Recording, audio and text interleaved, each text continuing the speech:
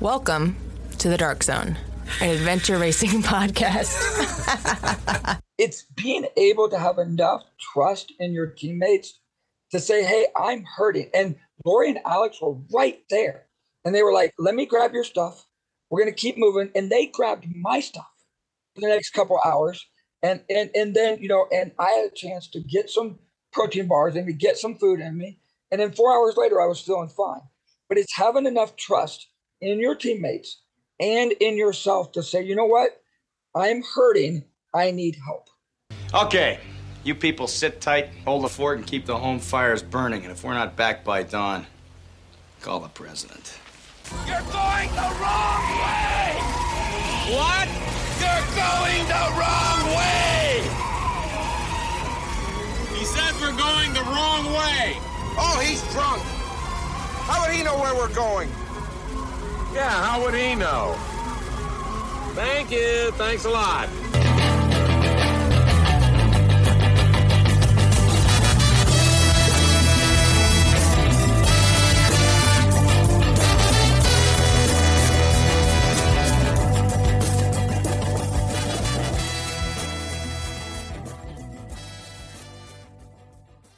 Welcome to the Dark Zone, an adventure racing podcast. This is your host, Brian Gatens.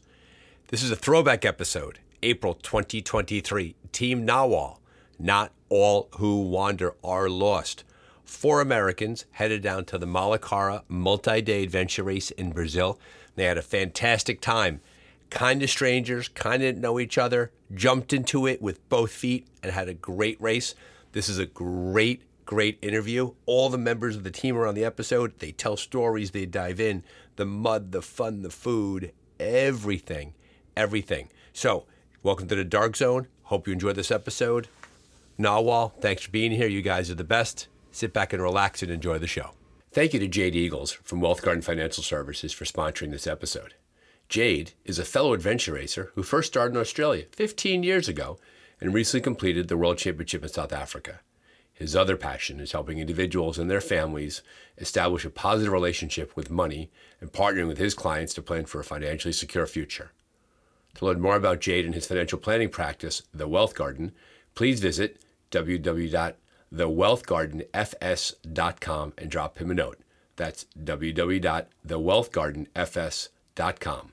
As a listener of the Dark Zone, you know that we support Ascend Athletics.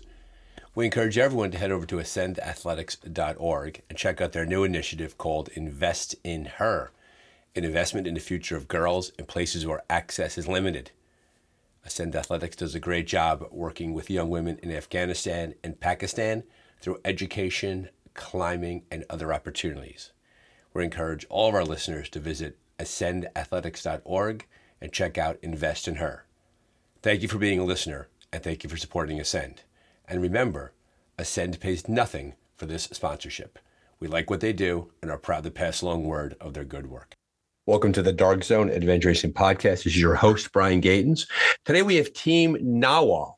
Not all who wander are lost. They were the sole American team in the Malacara race, which was down Florianópolis, Brazil. They call it Floripa. We will call it that as we go here. They consist of Jamie Borglum, Lori Ike, John Harris, and Alex Young. 4 racers. They traveled to a faraway land where no one spoke their language. And they came back chock full of stories. I guarantee it. We're going to drag those stories out of them, the whole experience. Jamie, before we get it down to Brazil, tell us about Team NAWWAL. Where'd you start? Where have you raced? Fill the listeners in. So Team NAWWAL was a team that I started racing just a little bit this last year with and kind of created. My daughter actually came up with the name. And after doing a few races in Wisconsin and southern Minnesota, I had gotten to know John through his race that I had done through another friend of mine.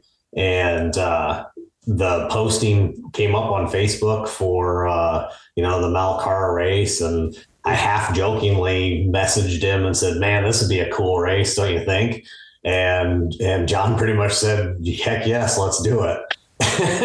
And we started talking about, who we knew that would be interested in it. And John knew Alex and Lori. from his side of things. And we kind of just all agreed that, yeah, let's do it. And we started planning and making plans for it. And when we showed up, I mean, it was kind of looking back on it, it's kind of one of those things where it's like, holy cow, we did that. So had the four of you race together before this race? So we did do a couple of practice races before the race. So Lori and Alex and I did one race, and then the four of us raced we drove down to Alabama in December, and that was our first race together, right? Am I thinking about that right? I want to actually add in here that we had all committed to doing this race in Brazil before we had actually met. And then we decided to do a couple of practice races, and I'm glad that we actually got along when we met each other at those practice races. Yeah, like we hadn't raced together at all. I had raced in John's races, and I knew Alex used to race. And but when John emailed me and he was like, "Hey, you want to do this thing?" I was like, it took me about 10 minutes to just be like, "Yeah, of course." I was like, "Are you sure I can do this?" He's like, "Yeah." I'm like, "All right, I'm in." But isn't that so? Okay, so for the newer listener, welcome to Adventure Racing in a nutshell. For people who know each other a little bit, right? A little bit, not a ton. You've John's races, and we want to hear about John's races in a second. I want to John talk a bit about the races that he puts on. But the four of you, sight unseen, agreed to fly to a foreign country and do a 500-kilometer race, which went through a whole 8 sections, all these different stages. You know, adventure racers are a rare breed, right? And we're now less than 4 minutes into the podcast, and we've said something that will have most non-adventure racers kind of scratching their head. I know people that won't go to the corner store unless they've known the person for years. The four of you got on a flight together and went to Brazil and decided to do a race together. Yeah. Yeah. So this is John. So Lori's not telling the whole story in that Lori was the very first person to sign up for my very first adventure race that I hosted as a race director. And what race was that? What was that race? That's the Pocket Gopher Challenge out of Minnesota. Okay. But Lori grilled me for like 3 emails on what was my race, what was it all about. And she came down and she did an absolutely amazing job in my race. She actually came back to my winter challenge. She's like, all right. And she actually won my winter challenge in her division. But she brought Alex down to my winter race. And Alex forgot something for her bike. I don't remember what she forgot now. It was an axle. They ended up borrowing my bike, and the two of them they had a great time. They did a great job in my race. So I was like, if there's any other 2 racers that I would race with, it would be those 2, hands down. So when Jamie and I got to talking about it, I was like, I've got to call Lori. So I texted Lori, and Lori's like, I'm in. And then she talked Alex into it within a matter of minutes, I think. And then all of a sudden, off you go. And then the only 4 of you only raced together. What was that race in Alabama that you did together? We actually did MAV too, guys. We did 18 hour MAV. Yeah, we did. So from a teamwork perspective, and the fact that the 4 of you are on this podcast right now and you're looking nice towards each other, how did now it could all be smoke and mirrors, right? You could all just be very polite to each other. We've all been there with former teammates. Did you have conversations prior to going to the race about teamwork and dynamics? We just had Ben Racing on it. Ben Racing just won Expedition Ozark. And Chelsea Magnus talked a lot about how they had a ton of Zoom calls before the race where they talked about scenarios and people and situations and teams. Did you do all of that, or did you just sort of, let's see what happens when we get down there? Yeah, we met weekly on a Zoom call, and a lot of that was just coordinating equipment, coordinating logistics, but it's also like talking about what kind of team we're going to be. Our number one goal was to finish the race still friends, to be able to go home and still be friends with each other. Gotcha. That was, mission achieved. We did that. So that was great. And I think the Zoom calls were so helpful because we're all coming in with different levels of experience, and the fun facts that I learned as a fairly new racer from, someone as experienced as John has been doing this for years. But just what I can learn, ahead of the race, as much as I could learn, I was trying to absorb as much as possible there. So it was combination race preparation / learning experience for you as you were getting ready for this race. And those weekly calls, to your point, were about logistics, right? Who's bringing what gear, what safety equipment. But on top of that, it created a low entry for the team to begin to gel as a team. And you began to get a sense of feel for each other. Yeah. And one thing that we also did, so like Jamie coordinated everything with the race directors so that we didn't bombard the race directors with questions from 3 different people. Right. So Jamie was our point of contact with Brazil. Alex comes to our team with a wealth of experience in biking. So we relied on her for all of her biking experience. Lori does a lot with paddling and a lot in the water. And so, we kind of, I guess my point is we knew we were a team that we just wanted to finish. And like they said, we wanted to finish as friends, but we relied on our expertise that we had even outside of adventure racing, just in general. And we decided from the very beginning that as a team, we were going to make decisions together. And we just felt we were better off as a team rather than having like one, like for example, some teams have one primary navigator and that's their responsibility. We did not have that. So we all navigated and we all took turns navigating depending on whether we were tired or where we felt our strength was. But we made a decision early on that we were going to rely on the 4 of us. And if we have a navigating question, we would ask. And that's just how we raced it. And it sounds to me in this very early in the conversation that because you had the conversations beforehand, because you knew each other, you had raced together, you had raced around each other in each other's orbit. It sounds like the 4 of you were relatively aligned regarding the expectations of the race. Like it was mentioned that you want to finish as friends. It wasn't as if there was one person on the team that was insisting on a top 10 finish, right? We're going to clear the course and somebody else is getting dragged behind. It sounds like going into the race, you knew where you were, you knew where you wanted to end up, you knew where you'd have to concede some things, and you knew where you'd have to push yourself. And I think for the newer racer out there, and I think that's agnostic to the length of the race, the fact that you have that conversation prior to the race, you have a sense of the way the race is going to go, right? Because if you're at different pages, things just disintegrate, things just fall apart. So It sounds like that worked really well for you in advance of the race. Yeah, what we had gotten from the race directors was the fast time finishing for each leg. So I took that and just extrapolated it out to like, if we were to take the entire time of the race, the entire time the course is open to finish this, what's the slow time for everything? Right.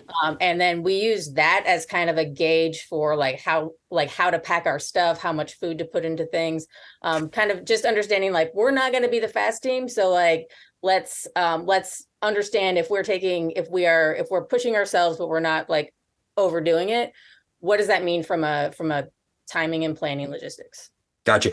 And to your point, and race directors in these big races put out schematics, and a schematic is a breakdown of the race that the racer gets in advance of the race that shows all the different stages, right? And I know that you know this, I'm saying it for the audience. It shows the stages where it shows like where a paddling stage goes to a cycling stage, goes to a trekking stage, goes to a ropes or rappel, caving, whatever it might be. And then on top of that, you have to pack for those different transition areas where you see your gear. And I'm sure we've all tried to explain adventure racing to people who don't adventure race. And like, wait, you carry your stuff for 500 kilometers? No, you don't. It's staged for you along the way, and you're able to pick things up as you go. Jamie, coming with your experience and having a primary point of contact with the race director, and John was spot on. There are some race directors that will only talk to team captains, like James Thurlow, who ran iTerra for years, would never take an email from a non-team captain. So, Jamie, from your perspective, how challenging was it to work with a Brazilian race director who probably spoke Portuguese, where you had to break down that information for your teammates? Was there a cultural language barrier going into the experience? A little bit. So one of the 2 race directors spoke some English, minimally, but some. We communicated entirely through WhatsApp and through messaging. So we had the Google Translate basically for it. Got it. So for the most part, the translations were pretty good. There was a few times where the translations were definitely off, that we had to kind of put our heads together and be like, okay, what do they actually mean here? But for the most part, the communication was pretty good. on for the build up, and they were always willing to ask or answer questions when we asked. One thing, and that's kind of a joke for us as a team, but we were asking questions, and we were a little, it was like 2 days before the race or something, and these guys know I'm the planner, and I tend to be the one that also gets a little bit of anxiety and worked up over stuff. And I'm messaging the race director, and I get a response back that says something along the line, here's what you need to do, blah, blah, blah. And then at the end, it says, come calm. And I think it was a translation, but it says come calm. So now our joke is kind of, okay, come calm. Come calm, right, exactly. Yeah. Relax, big guy. Take it easy on the way and come calm. And so now getting to the race itself is, the expression is, the hardest part is getting to the start line, right? And coordinating all of that. How did that go logistically for you? You had to fly out of, it sounds like you're from Minnesota, Wisconsin. It feels like you're in the Midwest, central part of America. You had to probably fly out of your local city to a larger city to another. Like how was your travel? Was it 2 flights? Was it 3 flights? And did all your gear make it? So I drove from Northeast Iowa to Chicago, where Alex and Lori are at. And then I actually picked them up, and we drove to the Chicago airport and had their significant others drop us off and pick us back up. John left from Minneapolis and then met us in Chicago, so that we were all on the same flight from there. Going through the airport with a bike box and gear and backpacks and everything else is definitely an experience. There's a lot of gear. I used to race bikes, so I'm really familiar with carrying bikes in airports, but I 100% feel that flying internationally with bicycles is so much easier than flying domestically with bikes. Say more about that. It's free, for one thing. So domestically or within the US, you have to pay a lot more. It's just a lot more hassle. If you fly internationally, and we only had 2 bags. I think John had 3 because he had a paddle bag, but we had our gear and then we had our box, our bike box. Jamie found these bike box, I think it's bikebox.com, which are the best bicycle boxes I've ever used because they were corrugated plastic. So it's almost like a cardboard box, but it's plastic. They were beautiful. All 4 of us got them. And so we looked like a team, which was awesome. It was really nice to be all coordinated. These were black bike boxes, so they look very professional to me. Were they the same bike boxes you used during the race? Yes, we use those during the race also. They're great. Like I would talk about them all the time from now on because they're such great bike boxes coming from someone who's traveled a ton with them. But then so that's the kind of thing that we coordinate in our calls, which I think was critical because we all bought the same bike boxes. We all bought the same flight so that we all could arrive together. And I think that helped us a lot too, right? So we could talk a lot more in person. How far in advance of the race did you land on the race site? A day, maybe. Yeah, it was like a day and a half. Yeah. The race was the race directors were there to meet. I think it was the race directors there meeting us. There was a whole welcoming committee at the airport to pick us up and shuttle us to the place where we stayed the first night. Gotcha. Where'd you fly into? What airport? Florianopolis. Florianopolis. Okay. Okay. Yeah, we had a connection in Sao Paulo and then to Florianopolis from there. So that whole scenario was so easy for us to have somebody actually waiting at the airport for us and ready to just take us there. They had somebody there who could speak English, and that was also great. There were a handful of people within the race, the organization committee that could speak English. So everyone knew who those people were, so they'd go get us. Gotcha. Yeah, because you're a lone American team, they knew you need special consideration, so everyone was looking out for you. For both us as well as the Denmark team as well. The only language they had in common was English as well. Gotcha. So they had people also had people speaking Spanish as well for the Colombian and Uruguay teams. Good. And by the way, isn't it just, we'll come back, isn't it the coolest thing when you're there and it's like these different teams and languages? I put a picture up. One of the teams that finished next to Ozark, 4 countries were represented. My comment was the real United Nations. Like how cool, like you go to these faraway races and it's like Denmark and it's like Spanish speaking, Portuguese speaking, English speaking. It's the coolest thing. Give me a moment there, folks. I appreciate you humor me while I say that. I just think that is the coolest thing about adventure racing. They did that. John. They actually had flags for all the country participants. And I want to say they said it was 17 flags, which was a lot. Yeah. That's a big ARWS thing. They always insist on having the Parade of Nations. They like that. They like when you walk around with the flags and show them off. Yeah. So the one thing that I would want to add for beginning or teams just going to an international race for the first time, the one thing that I learned when I first started to pack, to leave, I was packing for the race. And what I learned to do was pack for the airport. And what I mean by that is, like, there are certain things you can't take in your carry-on luggage, like batteries or whatever your airport restrictions. So, like, know your airport restrictions and pack your bags in accordance with the airport, because you have time. You're going to repack. You're going to we unpacked and packed so many times. It wasn't even funny. So it's really not. It's critical that you make sure that you have everything before you leave, but pack it however is going to get you through the airline. Don't worry about what goes in your backpack versus what goes in your bike box, because it's all going to change anyway. Right. The logistics of the gear you carry, the lithium ion batteries, the things you have, all the wires you have, like, without fail, we always get stopped at every checkpoint because we've bags full of batteries and wires, right? So you have conversations with people with badges. They tend to bring you right through. And so it took you a while to get there, and we're now almost 20 minutes into the podcast, not even at the race yet, but that's what you get when you race internationally, right? You sit there. What did you do in advance of the race when it came to nutrition? Did you eat the local food? Did you eat things that were cooked, that were fresh? Were you concerned about your stomach getting there? Like, so some teams, and because it's not as much that the food is not going to be good, the food's just going to be different. And they don't want to throw a curveball into their upper GI tract going into a race. Did you have any considerations about that, or did you just have at it and just go for it as soon as you landed? So the place that we were staying had a buffet style meal situation, and everything was labeled in Portuguese. So I just looked everything up and learned the words for food.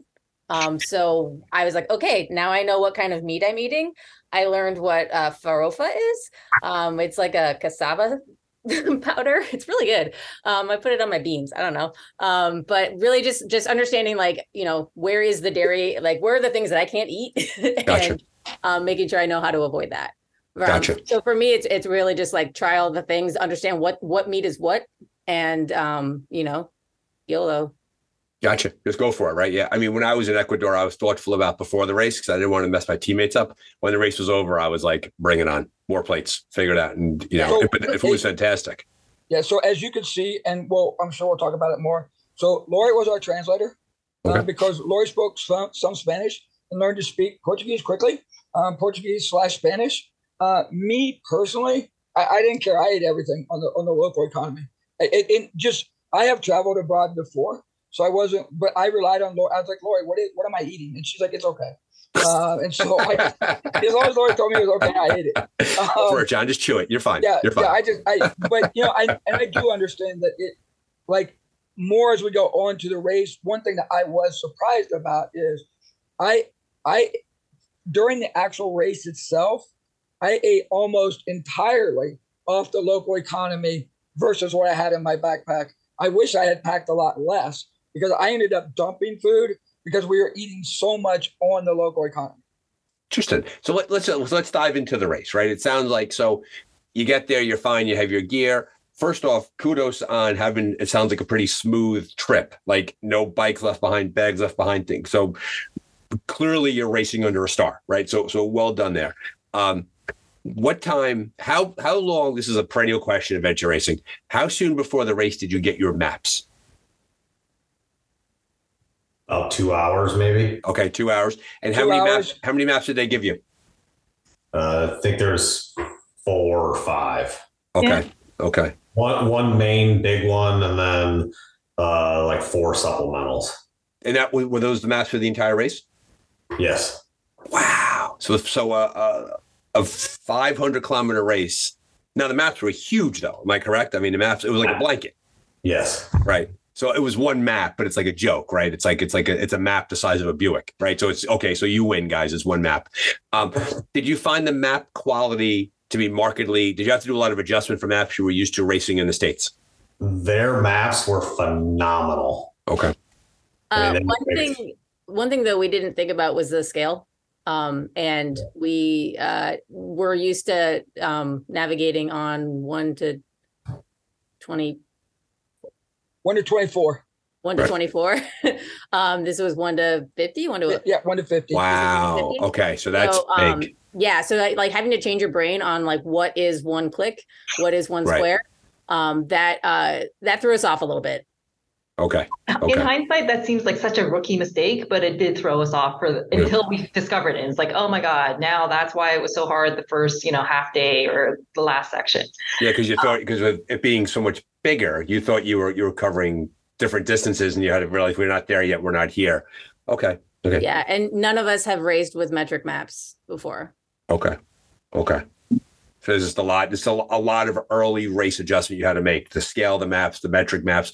But to your point, and it was nice to hear that the maps were very good. They were spot on. They were accurate because, we've had people race all over the world and they're like, listen, these maps were written in crayon. It sounds like you had really, really good maps. Yeah, the maps were phenomenal. But remember, not only had we had not seen maps going over 50,000. You got to remember, first time we jumped in pack rafts was the first time we'd ever seen pack rafts before. Oh, interesting. We never saw a pack raft the day of the race. Wow. And, we were commenting on the pack rafts, how they all look so great. And I'm like, where did they get those great pack rafts? And then Rob Howard pointed out to me that he wrote an article where they said that the guys own a pack raft company. Right. They own a pack raft company. Yeah, and by the way, so I'm an avid kayaker. Right. So pack rafts are incredible from this standpoint. They're incredibly stable. Yes. They paddle like a tug barge. Yeah. Yep. They're not, but I mean, they're incredibly stable craft. Yeah. But you really, we figured it out the first leg, but they paddle. They're not as slick as a kayak. No. Just face it, they're not. Or a canoe. Yeah. So I have very little. The only kayak experience I have is during an adventure race. Usually they're set atop those bathtub kayaks, and I have no canoe experience. And so I'm all pack rafting, and I do. Here in the Northeast of America, we take the pack rafts onto rivers and pretty high class water. So we're all pack rafters. So I have no context to that, but people I know who go from other types of boats into pack rafts are like, this is terrible. You feel like you're dragging, to your point, like you're dragging a barge around. It's that kind of, so that was your first time in a pack raft was the race. Now, the pack raft you used at the start, and now we're going to kind of get into the race a little bit, right? So you have to kind of waken your brain of the different sections. The pack raft you used at the start, was that your pack raft for the race? Or did when you got to the other side of that pack raft, you left it there and you picked up a different one? Or we carried it.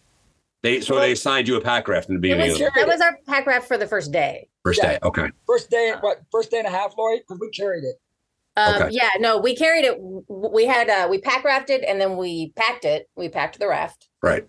And hauled it over the hill, and then we pack rafted again, but then we dropped it at the first TA. Gotcha. Okay. So let's walk through the stages, right? So for those who are at home, if you go to the Malacara Facebook page, what a beautiful start, right? I mean, I think you were on a bay and you had to go to walk us through the prologue, walk us through the first stage. So the first stage was a pack rafting stage. We started right underneath that big bridge.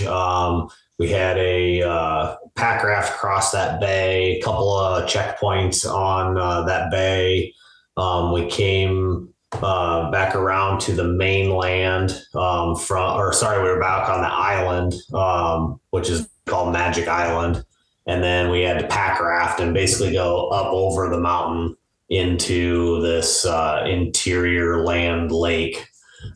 There, a lot of that pack raft a lot of that trek portion of that pack raft was kind of through what we would call the jungle, a lot of vines, steep inclines. It was definitely interesting. I think there's several pictures out there of John with paddles sticking straight up out of his pack. And it was, basically one person was telling John, okay, duck, left, right, around all the vines and branches. And we kind of paired off, and it was a lot of teamwork to get through all of that because there was a lot of low lying branches and stuff. From there, then we got back into the pack raft and paddled across this like interior lake. A couple of checkpoints there. And then there was a little short, I don't know, maybe a couple of kilometer long river that we hit luckily when the tide was going out. So the water was flowing the correct direction for us. That section, we were maybe, I don't know, a couple 100 yards from going out to sea. We missed our takeout and had a bunch of people in the park, yelling at us, stop, in Portuguese. And we're like waving at them like, hey, until we realized what was going on. Bye, guys. The Coast Guard right behind you. So that was the first TA there. So that was basically the first day. How did you find the weather? Hot. And Oh yeah. Tropical, right? I mean, you're in Brazil, right? It's going to be hot. And it's going to be 90 plus and 90% humidity. What did you do for water? Did you source it down there? Did you filter it? We treated what we could. We started with, bottled water, and, whatever we had brought with us. And as the race progressed, we were just filling up at taps as we could find them, filling up in streams, and treating it. We have had a lot of very silty water, but it was clean. Got it. Did anybody have any post-race stomach issues due to the water or the food? Nope. I think we're lucky that way. I think we're lucky, but I also think we were really good about only drinking treated water. And that like throughout, any water coming from any tap we treated, that was what the locals told us to do. They said, the water is fine for us, but you're American, so please treat it. Yeah, because it's not there. Okay. And when now getting into the gritty, how did you treat it? Was it, did you filter it there? Did you put in iodine pills? Like, what was your treatment strategy? Aquatabs for us. I think John was in school. Yeah, so they made fun of me because I went with old-fashioned iodine. Okay. And they went with the more high-speed chlorine tablets, which, by the way, I learned taste a lot better than the old-fashioned iodine. But either one works. But so for me, what they were talking about, like one of the things that I had to get adjusted to, and it's just the way the race went. So when I left Minnesota, it was, I think I'm remembering back, it was like 7 degrees, and we had 36 inches of snow on the ground. I arrived in Brazil, and it was the equivalent of like 86 degrees. So it was a big change for me. It's like an 80-degree temperature swing. I mean, that's from a body perspective. Acclimatizing to that is brutal because obviously elevation's not an issue because you're on the ocean. Yeah, elevation. Well, I mean, we did. I do want to go back to, and I apologize. I'm also a track coach, and I was yelling at my kids all day. That's why my voice sounds as horrible as it does. Yeah, but going back to Jamie's point, I will say this.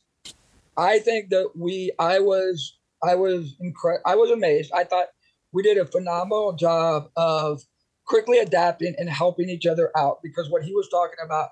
Like, for example, whether it was Lori in front of me or Alex in front of me, having someone in front of you, and it sounds so dumb sitting here in your living room, but having someone in front of you going, duck, move left, move right, it really made things a lot better. I mean, seriously, like, it sounds crazy, but it made perfect sense. I mean, and Lori was constantly, we kind of can, like, it was kind of like leading one of those oversized semis on the highway. That's kind of like our entire walking force. They're coming at you, and like they're like a lane and a half, and they're really wide. The yellow lights are going. We were carrying we had 2 pack rafts. So Alex was carrying one of them, or the paddles of one of them. So we had 2 people who were excessively tall compared to what they're used to. Yeah, all of a sudden they're 8 feet tall. Right. Yeah. So Alex was carrying one, but Alex is also not a tall person. Sorry, Alex. So Jamie paired up with Alex, and Jamie walking behind Alex, he could see what she was about to hit, so he could just walk behind her and spot. For me, I'm short, and John is tall, and John is also carrying the paddles because my pack was weird and wouldn't hold them well. So I had to go in front and then like run up in front and then turn around real quick and be like, okay, John, I got you. And then I was spotting him from front. It was. So did you find frustration with that rate of travel? No, it it was actually hysterical because she did that for 8 hours. 8 hours. Okay. And that was day one. Yeah. Yeah. It was, I mean, we accepted that we weren't going to go fast, and it was one of those where let's just get through this, guys. Right, and so we were going at that pace, and we were fine because it was fine. And to your point earlier, when we finished that trek, though, there was a restaurant right at the bottom that had bottles of Coca-Cola. We were fine. Yeah. Finding a cold bottle of soda on a race course is heaven. So now I'm looking at the map as we're talking here, and clearly it sounds like that first stage was right along the water. You were literally along the ocean there, and I see where you got on. You almost got blown out into the ocean. And I see all that here. You then went from that. So it was a pack raft to a trek down the coast, back to the pack raft for the inland lake, and then you got in that river. And then you went a little west, and it sounds like there was a mountain bike section that you transitioned to the mountain bikes. And I think on their map, they call it their TAs are actually ATs. So AT3 was the mountain bike section you picked up. That's a very loose term. on AT3, just so that we have the timeline. So, and in TA3 was actually where I was getting pretty sick. Okay. I was pretty dehydrated. I couldn't keep any food or water down. And I had gone close to 7 or 8 hours without being able to hold anything down. And that's rough. I actually ended up dropping out of the race at TA3. Okay. It was just too much. It wasn't good. I couldn't hold anything down. Right. It took me about a day after that. What I learned in hindsight for new racers is I was only running electrolytes, but I was running more of like a calorie replacement. And I was only in that in about 25% of my water, and I was drinking straight water. Oh, yeah. Okay. And when it's that hot, especially, you've got to use electrolytes in 100% of what you drink. Yeah. And that's a lesson I learned the hard way. So basically what happened was you threw your electrolyte imbalance off. Your body couldn't process all the water coming through it. So the water's got to go somewhere. If it can't go into your system, it comes out of your system. Okay. Yeah. Okay. Well, good on you, by the way, for making a safety decision, right? And making a decision to pull out of a race is hard, right? You do the preparation, you do the prep, you go through all of that. You have 3 people relying upon you. And from what I'm looking at here, and for the folks who continue with the race, it looks like that mountain bike section got pretty gnarly, right? You went inland. It sounds like you were in the jungle. And by the way, for those at home, as I said that, all 3 heads shook as I brought that up. So I do want to point out. It wasn't mountain biking. Let's just be clear. We had our mountain bikes with us, but it was not mountain biking. It was a hiker bike. But I do want to point out one thing because it's going to come back later on as we're talking. So I was very impressed that the race directors allowed the 3 of us to race on. So the race directors told the 3 of us that we can race on, with the understanding when we got to the final pack raft section that we might not be able to do it because we only had 3 people and 2 pack rafts. But now in my storytelling, I'm going to call this foreshadowing because something's going to change that during the race. That's going to change the whole course of that. Got it. So I want to point out this little foreshadowing moment because so we had to drop Jamie, and we were sad to drop Jamie. But Lori and Alex and I headed out into parts unknown. We had a glorious first, 20 kilometers, Alex, Lori, or so. And then we hit Brazilian mud. And I'll let them continue the story from there. Yeah. So it rained the day before. And we were basically, when I review my GoPro videos, we think that we went 250 meters horizontally as well as vertically in our first big climb there. It felt like it was straight up. There were not a lot of switchbacks in any of the climbs that we had. Everything was really, really steep. Yeah, that's of interesting. I've seen that before. Yeah, there's no zigzag. They don't have snow. I don't know, but you go straight up and you go straight down. Yep. Yeah. Yep. They straight up, straight down. They called it a motorcycle trail. And so I don't even know how motorcycles could go up and down that because there's definite washout and ruts and things like that. It was all the red sticky mud. So it would stick on your tires. Peanut butter, getting your drive chain. Yep. You're clearing mud off of your front tires, rear tires at every rotation. So basically, you're basically just dragging around a 30-pound piece of metal. Yeah. Right. That's what it boils down to. You're dragging around a 50-pound because of mud and everything. You're right. Okay. And that's a big section, by the way. Yeah, so it was about, we tried different things. So one, we tried like leaving our packs at, say, like the base of a steep incline, getting the bikes up and coming back and getting the packs so that we didn't have everything on our back. That was more efficient. I mean, it was like easier to move the bikes, but it was less efficient because it took us twice as much energy to slide back down the mountain. Right. Then we tried changing bikes, like pushing the bike halfway up and then changing and then pushing the bike halfway up. And that was fairly, the bottom line is, I guess the point that I'm trying to make is you just got to keep trying doing different things because everything in mud sucks.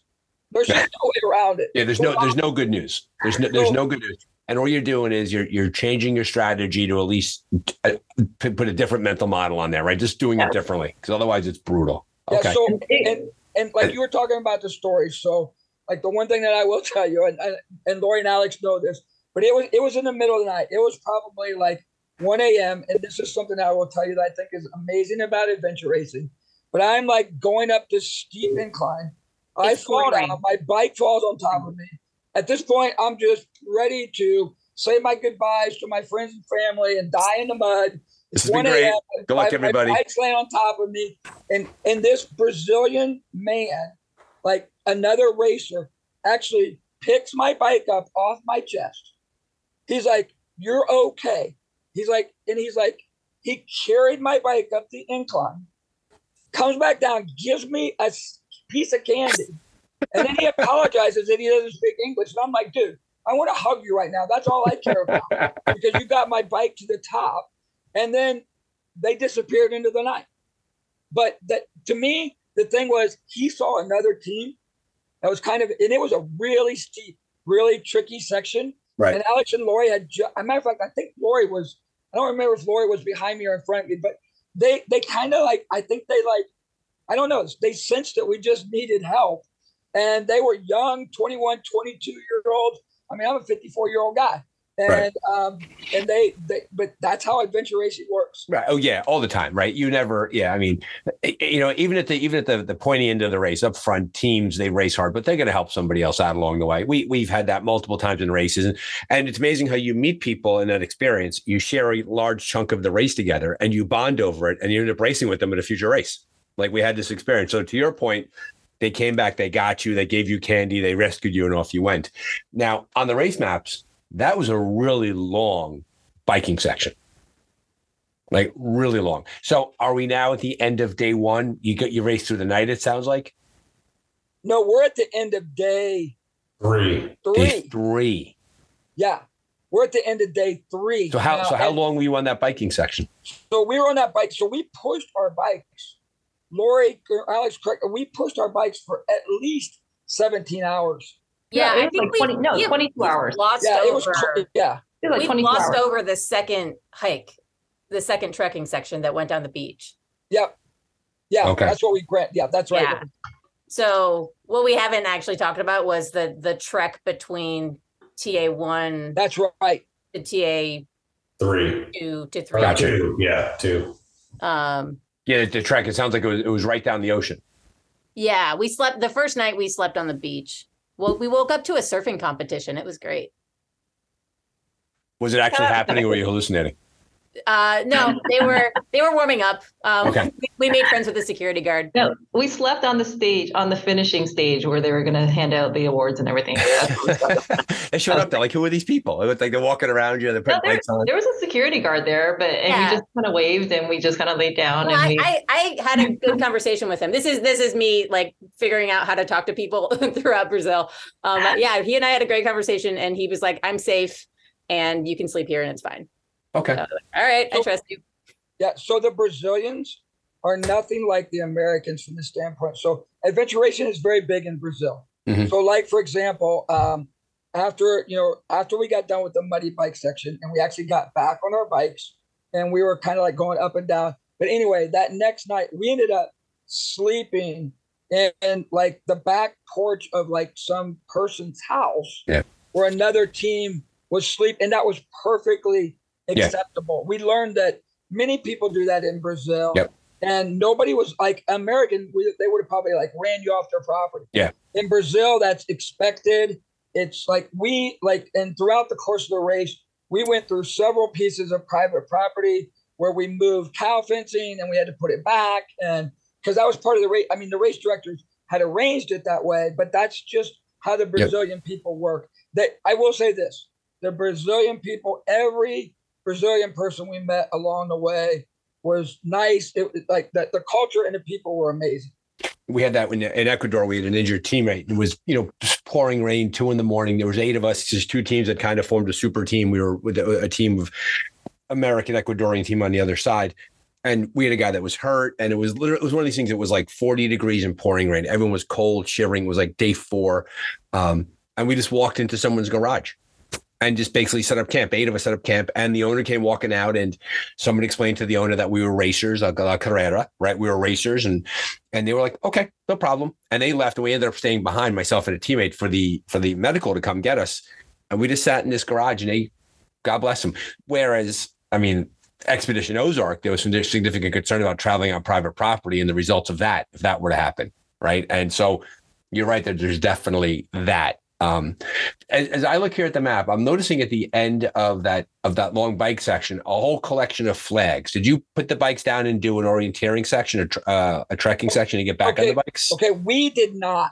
So, and I'm going to let Lori and Alex get you back on track. So what happened is, because we had gotten behind in the buddy section, and one point I was going to make about this is one of the things I love about adventure racing and expedition racing is race directors expect you, and they trust you that you can make decisions on your own. Right. Okay. So we made a decision, and we decided that we were going to go. And Alex and Lori, so please keep me honest.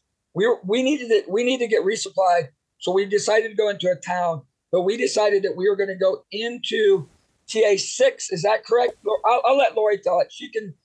She had the map at this point. Yeah. So yeah, we decided that going all the way west to TA4/TA5 was not going to be feasible for us to get back to our stuff in any reasonable amount of time. Gotcha. We, instead of going west, we turned north. I saw on the map that there was a thing that looked like a town. So I was like, I bet that's a town. We can stop. We can regroup. That's halfway there. It looks like there's a bunch of paved roads. It'll be a reasonable ride to get up there.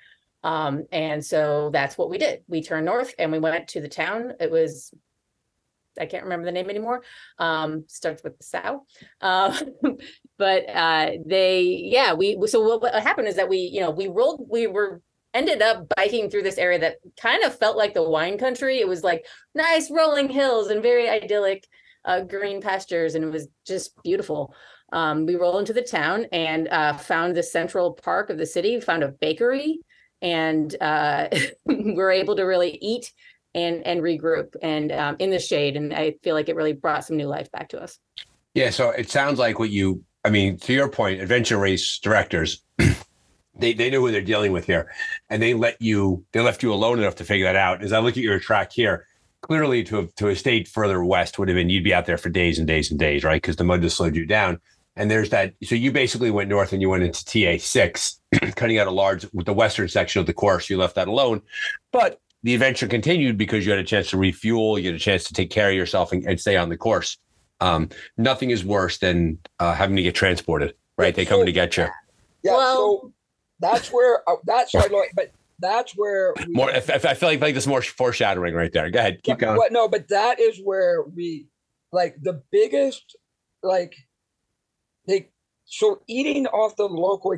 So there's nothing against protein bars and goo, and you just knock yourself out. But until you've had carne pastry, when you're dying, and all of a sudden you go into this. And my point that I was going to make is, so Lori's ability to speak enough of the language and to find a cafe, it really, really recharged us. So we kind of sat in the town square and just kind of dried our stuff out for a little bit. But we ate this really, really fabulous pastry meat. I just cannot tell you how much it revived, both from a nutrition, but more than anything, it just revives your soul. Right. And you're in civilization, you feel good, you're getting a little dry, maybe your socks and shoes off. And that's for the newer racer, right? Huge piece of advice is if you have a chance to stop somewhere and you take your socks and shoes off, get your feet dry, get back out there and eating the natural food. Empanadas in a little town in Ecuador were just the greatest thing ever, right? And, 8 racers, 16 empanadas, and off we went. Yeah, well, and my point, and then I went Alex and Lloyd because they had the map at this point. But my point to me would be like to new racers, and we talked about this a little bit before the race. You're going to have extreme lows in your race, right? And you're going to have extreme highs. When you have extreme lows, rely on your teammates and don't quit, right? Because you're going to get back to that. And to me, I was feeling pretty low, and then we got into that town. And it was like a restart. It really and you're going to have highs and lows throughout the race, but don't get down on yourselves when you get low because there's a high point coming. Right. And that's the most common thing. Also, I want it totally true. At an hour, 2 hours taking a break is nothing in a 6-day race. Right. And it might feel like, oh my God, we're just sitting here doing nothing. You might be feeling good, but if you've got a teammate that might not be feeling just quite good yet to keep going, just wait another 15 minutes, wait another hour, because that's nothing in the long-term thing. And then when you actually do go, your tank is that much fuller. So well, to your point, it's all balance, right? If you get out there too quickly and you get back on the course, you're leaving some rest behind. If you stay there too long, you're burning through time. So it's finding that magic formula to do that. But you're right. In a 6-day race, what's another 15, 20 minutes? Especially, and I think to the point, the team, because you had spoken beforehand and you were during the race, it sounds like you were traveling the adventure together, right? You were making adjustments along the way. You were continuing on the course. It was about really getting a sense out of the race course. And so therefore, you didn't feel like while you were racing, you were able to catch your breath and do things that were more important for your own health.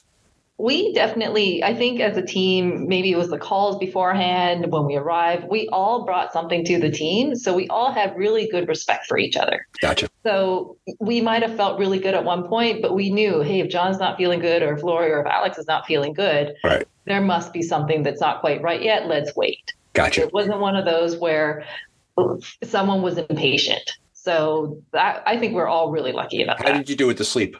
What was your sleep? What was your sleeping like? So, but I do want to go back. And the other thing I want to say though is trust your teammates, because there was like one time I remember I was like, I really need to rest, and Lori was like, the town is 2 hours away, and I was like, okay, like, and you know what I mean? I mean, it's just that little trust of going, okay, so you know what I mean? Like I wanted to rest, but at the same time, they're like, the town is 2 hours away. We can rest there, and I was like, okay, I can push for another 2 hours. Even if it was, 2.5 hours, close enough. But you know what I mean? I mean, my point is having that trust in your teammates, and it really helps. And sometimes like they'll like come back, whether somebody coming back and telling me, hey, we got this. You only got another 2 hours, or me pedaling up to Lori and be like, all right, we got this. We only got 2 more hills to go up, and we're done with this thing. But. And then I'll let them talk about sleep. But our first night of rest was hilarious. Yeah, I wasn't sure how I was going to handle the sleep, because I'm a person who, in a previous race, fell asleep leaning against a tree. Okay. Standing up. I was just like, I guess that's what I do. So I had no idea what I was in for this one. But it turns out like we ended up getting 3-ish hours a night, maybe less at times. The first night of sleep was on a beach. The second night of sleep, I think, was at a TA. Oh. And that was when we weren't sure what was happening with Jamie. So we got a little bit more time, at least, of rest there, even if we weren't sleeping. Okay. But in general, what we did was, if somebody was like, I need to stop now, we just stopped. And we pulled out our bags and we slept for as long as we could. I found that I kept waking up first because I was cold. So we probably were only ever sleeping maybe an hour or two. But. Gotcha. So 2 things. So one, so we did the night after we slept in the TA, we started to make the long push towards TA 4 or 5. When we had, so finally, like, we were all pretty exhausted, and Alex was like, I've got to get some sleep. So she's like, okay, find us a place to sleep. And I found this like mossy like area, and I was like, all right. And I never forget that Alex was like, we're going to sleep there, because it was like literally like 2 feet off the trail. But it gets better for the standpoint. I was like, And she's like, okay. She's like, I trust you all. So we go down, and it's like I think about like it was like 8 o'clock at night, because I remember Lori woke me up at 9 o'clock at night, and I had on a dumb watch because we all had to switch to dumb watches. So I just got on like a Timex watch, and I looked at my watch, and it was 9 o'clock. I was like, okay, and in my mind, I was like, for the next 2 hours, I was like, why isn't the sun coming up? Because I literally thought it was 9 a.m. And I finally asked Alex, and I was like, Alex, where is the sun? And she's like, it's 10 o'clock, you idiot. And I was like, and what day was this? Was this day 4 or 5? Yeah, this was like day 4.5. Yeah. Right. This was and you were on the course for how many days total? 6. 5.5, I think. 5.5. Right, round up to 6. Right. So that's a lot. So you're away long enough to have like almost like a full week passes, and you were just inside that little world. And I'm assuming no outside contact with the world during that time. You were just this self-sustaining unit making your way through Brazil. And I'm sitting back at the hotel dot watching. Right. And the tracker stopped. So I had no idea where they were, other than that they had mentioned that they might try to take a shortcut before they left TA3. And so I was actually pretty darn nervous, because I'm watching all the stuff on ARWS and all the teams that are coming in, and not my team. I'm like, where? Well, it was interesting too, because that's what got me interested in interviewing all of you. Besides the fact that you're an American team, and I was curious about your experience, was you could tell that you had a heck of a time out there. Right. And that it was really, and you really got your money's worth out of the course with your 5.5 days out there and all of that. Oh, absolutely. And then we rolled into, so what we ended up deciding to do is go to TA6. So we shot for TA6. And this is where my foreshadowing comes in. Right. Because we get into TA6. And so along the course, we had ran into this Brazilian lady named Camila. I still can't say her name right. Lori knows how to say her name. But anyway, she was in TA6, and her team had quit, but she didn't want to quit. So the race directors let her join our team, but Alex had to build her a bike because her bike was broken. So Alex took bikes from other bikes. We got to back it up. Oh, okay. Okay, so rolling into TA6, yes, Alex broke her bike up at the top of the hill. Oh, that's right, because I towed her in. At the top of a 16-kilometer descent. How lucky. If you're going to break your bike, just ride it down of gravity. So she coasted down the hill. John Alex, John towed her for the last quarter mile, I think. But when we rolled into TA6, we look up, and there's Camila, and she stands up. She goes, my team! And she runs over and gives us a big hug, and then she tells us to go shower, of course. But it was great. We had time to clean up. We ate some food. And then basically Alex just Frankenstein together her broken bike with Camila's broken bike to make one bike. And then we stole Jamie's bike, which had been traveling along. That's right, because I was there. You still had the bike waiting for you. Yeah. That was great. So we were a team of 4, and the best part of that was that we had a translator on our team after that. Right. It was amazing. Big great deal. English. We had a translator. So he was so much better at it than me. Oh my gosh. Yeah. It's amazing. You pick a local up, things get a lot easier. So Alex built this Frankenstein bike, but it squeaked every 5 meters. It was hysterical. She couldn't stop pedaling. She had to constantly pedal. If she stopped pedaling, it would just be just screaming. And it was like, I don't know, 1 a.m. or so going through a town. I know. We're adventure racing, living the dream. I got an air horn on my bike rolling through town, 1 o'clock in the morning. Yeah, I was going to say, but our dream gets better because, like they said, so we're like navigating through this town. And we get to TA6, and we actually, TA7, right? Yeah, so we get to TA7, right, Lori? That was the final pack raft. Yeah. And we actually got some sleep in TA7. Mm-hmm. Yeah, we did. The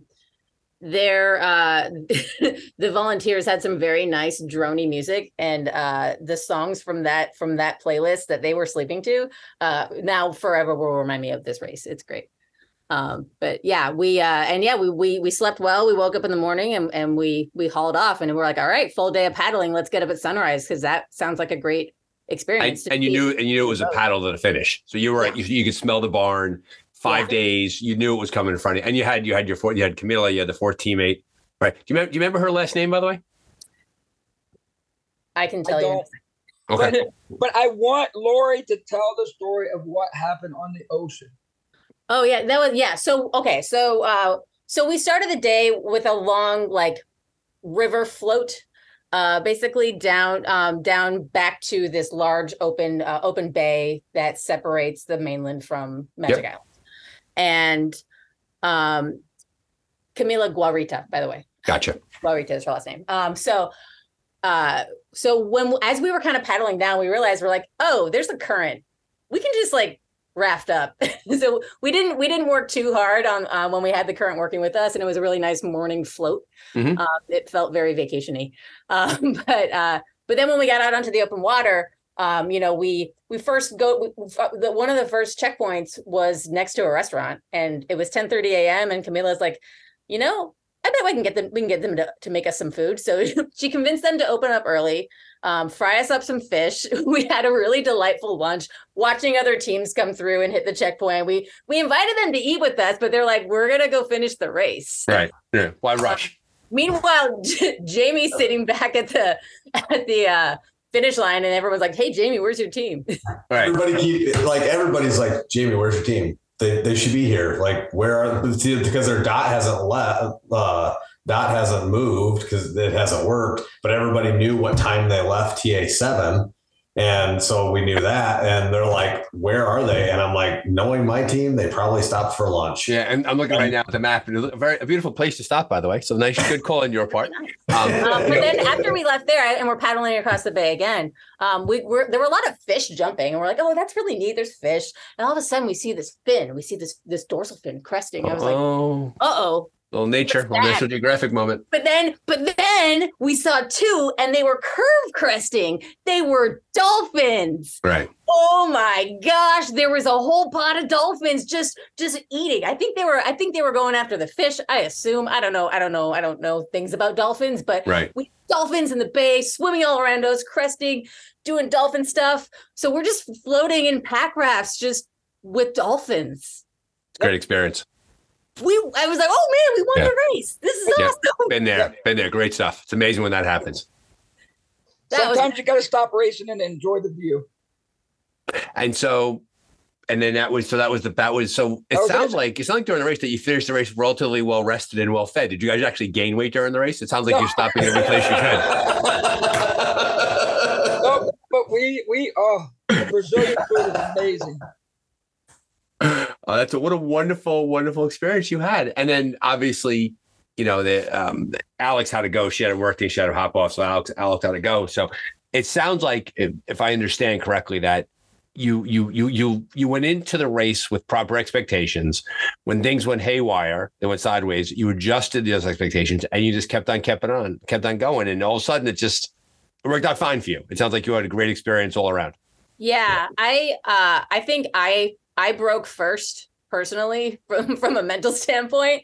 And because I'd never had to fill up water from a stream before. I've never had to treat water before. There were just so many new first things for me. And I was like, we're going to run out of food. We're going to run out of water. We got to turn back. I don't know what we're going to do. And Alex, this is when we were on the motorcycle trails. Alex and John were just like, no, we're fine. There's water everywhere. And I was like, you're right. There's water everywhere. We're fine. But it's a pretty well feeling though. Like you feel really if you live in modern society, you're surrounded by, you hit 911 and the army shows up at your house, right? The police show up and everything's great, and the fire department's there. And then we inject ourselves into parts of the world in which it's much more desolate, much more barren, and you're just out there. And there is if you get hurt out there, like you're going to wait a long time, and then the helicopters are coming to get you if you're lucky. In fact, at one point we were paddling across the bay on day, I don't know, 1.5 or whatever it was.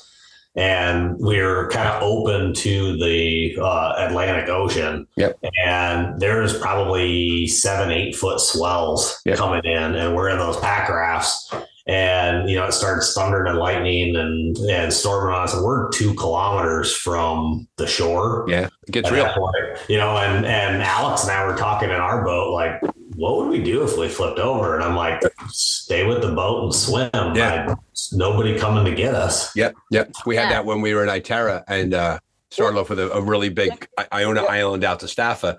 And someone said to the race director, is there a rescue boat? And the race director's answer was, well, there is a boat, but you are each other's rescue boats.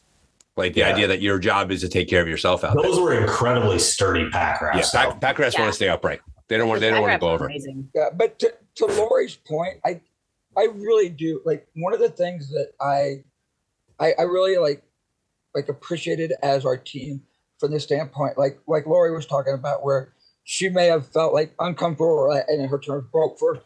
I don't really see it that, but from the standpoint, like for me, like there was a time where like there was a night where I was hurting. I got really, I was just tired. I was hurting. And it's being able to have enough trust in your teammates to say, hey, I'm hurting. And Lori and Alex were right there. Mm-hmm. And they were like, let me grab your stuff. We're going to keep moving. And they grabbed my stuff for the next couple hours. And then, and I had a chance to get some protein bars in me, get some food in me. And then 4 hours later, I was feeling fine. Yeah. But it's having enough trust in your teammates and in yourself to say, you know what?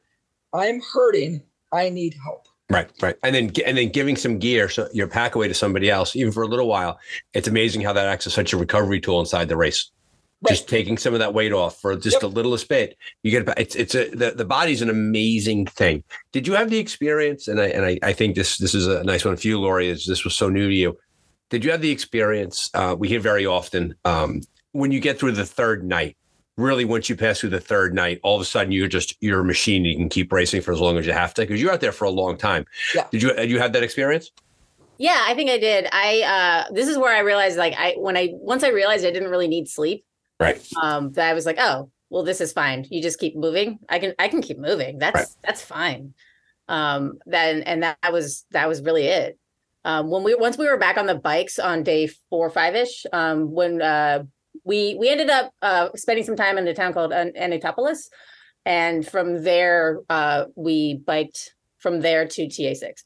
Gotcha. And that day on the bike was really delightful. I mean, it was just fun biking. It was hard. But we just kept going, and like end of the day, we roll up into the TA, and we're like, all right, this was a great day. Yeah, but just your body adjusts, right? And it's amazing how people don't realize how strong their bodies are and how much they're capable of until they put themselves in something like this. Like to your point, Lori, like you said that this was so new to you, like the treating the water and that kind of bike travel and all that sort of stuff, and you realize that you're so much better, so much stronger. Have you had a chance? And this is a question for anybody. Like, have you readjusted the way that you see the world as a result of this race? Well, I'm casually signing up for an 18-hour race next month, and I can just do that on a whim now. Gotcha. Something that used to seem really daunting to me is now just like, oh, whatever. Yeah, and that's amazing, right? How that happened. What race is that? Dino, the Dino series, the mission, the 18-hour mission. Yep. Good race. And to your point, now all of a sudden, because you've done the 5.5 days of racing, you could step into a shorter race and know you have much more. You have capacity and skill, and then the whole world is open to you after that. Like you can come to another race, go find another ARWS race, and go race someplace else. I actually. Like somehow in the 2 weeks after I got back from Brazil, forgot how hard it was and signed up with another team of strangers for the Pennsylvania. What is that one called? Are you doing Endless Mountains? You're right. Endless Mountains. Yeah, sorry. Yeah, I signed up for Endless Mountains with a team of 3 people I've never met before. You know your team name? Who dis? Okay. So I mean, if you listen to the podcast from time to time, Endless Mountains comes up. I will be at that race for all 5 days. I volunteer for that race, and I'll be on site. And will absolutely be. You'll have a fantastic experience, and your experience in Brazil will inform your experience in Endless Mountains. You're going to love that. I'm Rootstock Racing does a great job with that. Looking forward to some endless high fives from you. Yeah, you're going to love it. Yeah. So even though I was swearing that I was going to retire. Mm-hmm. I'm actually doing the Colorado Expedition Colorado 80-hour as a solo Okay. And then I'm doing Expedition Canada in 2024. So Jamie, how about you now? So it sounds like you had a really rough lesson early in the race about nutrition and, clearly, where are you in terms of your big race future? Well, you asked a question here first, real quick, I want to touch on, but you asked how it's changed the way that we've looked at things. The thing that I find interesting and what I guess I learned out of this race more than anything, we just talked for over an hour and we never mentioned the finish line once. It's adventure racing is about the journey, right? And, it's about the race. It's not that finish. And for me, I've always been such a goal-oriented person that it's always about, hitting that goal. Right. And this race really helped me understand, the whole life's a journey type phrase, which I never really understood. Yeah. I heard something not too long ago. Someone says, is it the journey or is it the destination? Someone wrote, it's the company. Yeah. Right. It's not, it's who you do it alongside. Right. And to your point. So what's your plan now? You have another race on your horizon? So I'm going to do a couple of just more local races. The ARWS series, I'm doing Rib Mountain and the Stubborn Mule. Great races. Those are great races. Couple of different teams. I actually get the opportunity to do Rib Mountain with my 15-year-old daughter. It'll be her first overnight race. A friend of mine and I are doing that, and we're doing that as Team NAWWAL. So pretty excited for that one. Fantastic. And then other than that, that's really all we have this year. Just a lot going on with kids and everything else. But that's all. It's all about life and figuring things out along the way, and squeezing the races out when you can. John, you mentioned before you do races. Let's get a little commercial for you. What's your race company? What do you got coming on? Oh, thank you. So I started the Pocket Gopher Challenge. So my race. So I have the Pocket Gopher Challenge is coming up on the 15th of July. I have a 5-hour, 12-hour, and an 18-hour. Both the 12 and the 18-hour are ARWS races. So I'm very proud to be racing with them and Wisconsin. So, it's going to be down in southern Minnesota. It's going to be an absolutely fantastic race. Always a good time. So, thanks. I appreciate it. Thank you.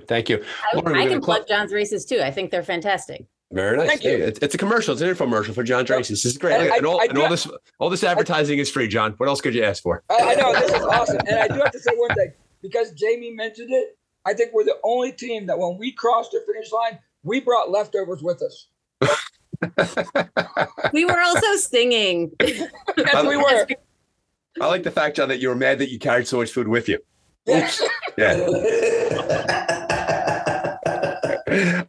So we're going to wrap it up here. Lori, I'd love for you to give us some closing thoughts. We're going to close out with you. Finish us up. Take us home. So this is really hard, but all I remember is how much fun I had, and I just want to keep doing these things. Like, this is so fun. I'm a race addict. Well, there you have it, folks. Episode number 90 of The Dark Zone.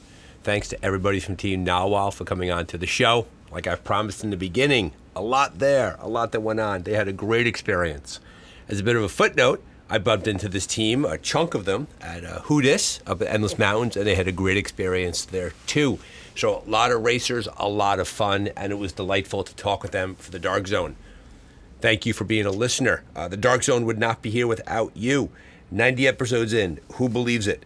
If you like what you're hearing here, write, click, do those things on the internets, and it makes everybody happy. Keep training, keep racing, have fun. If you keep racing, we'll keep talking.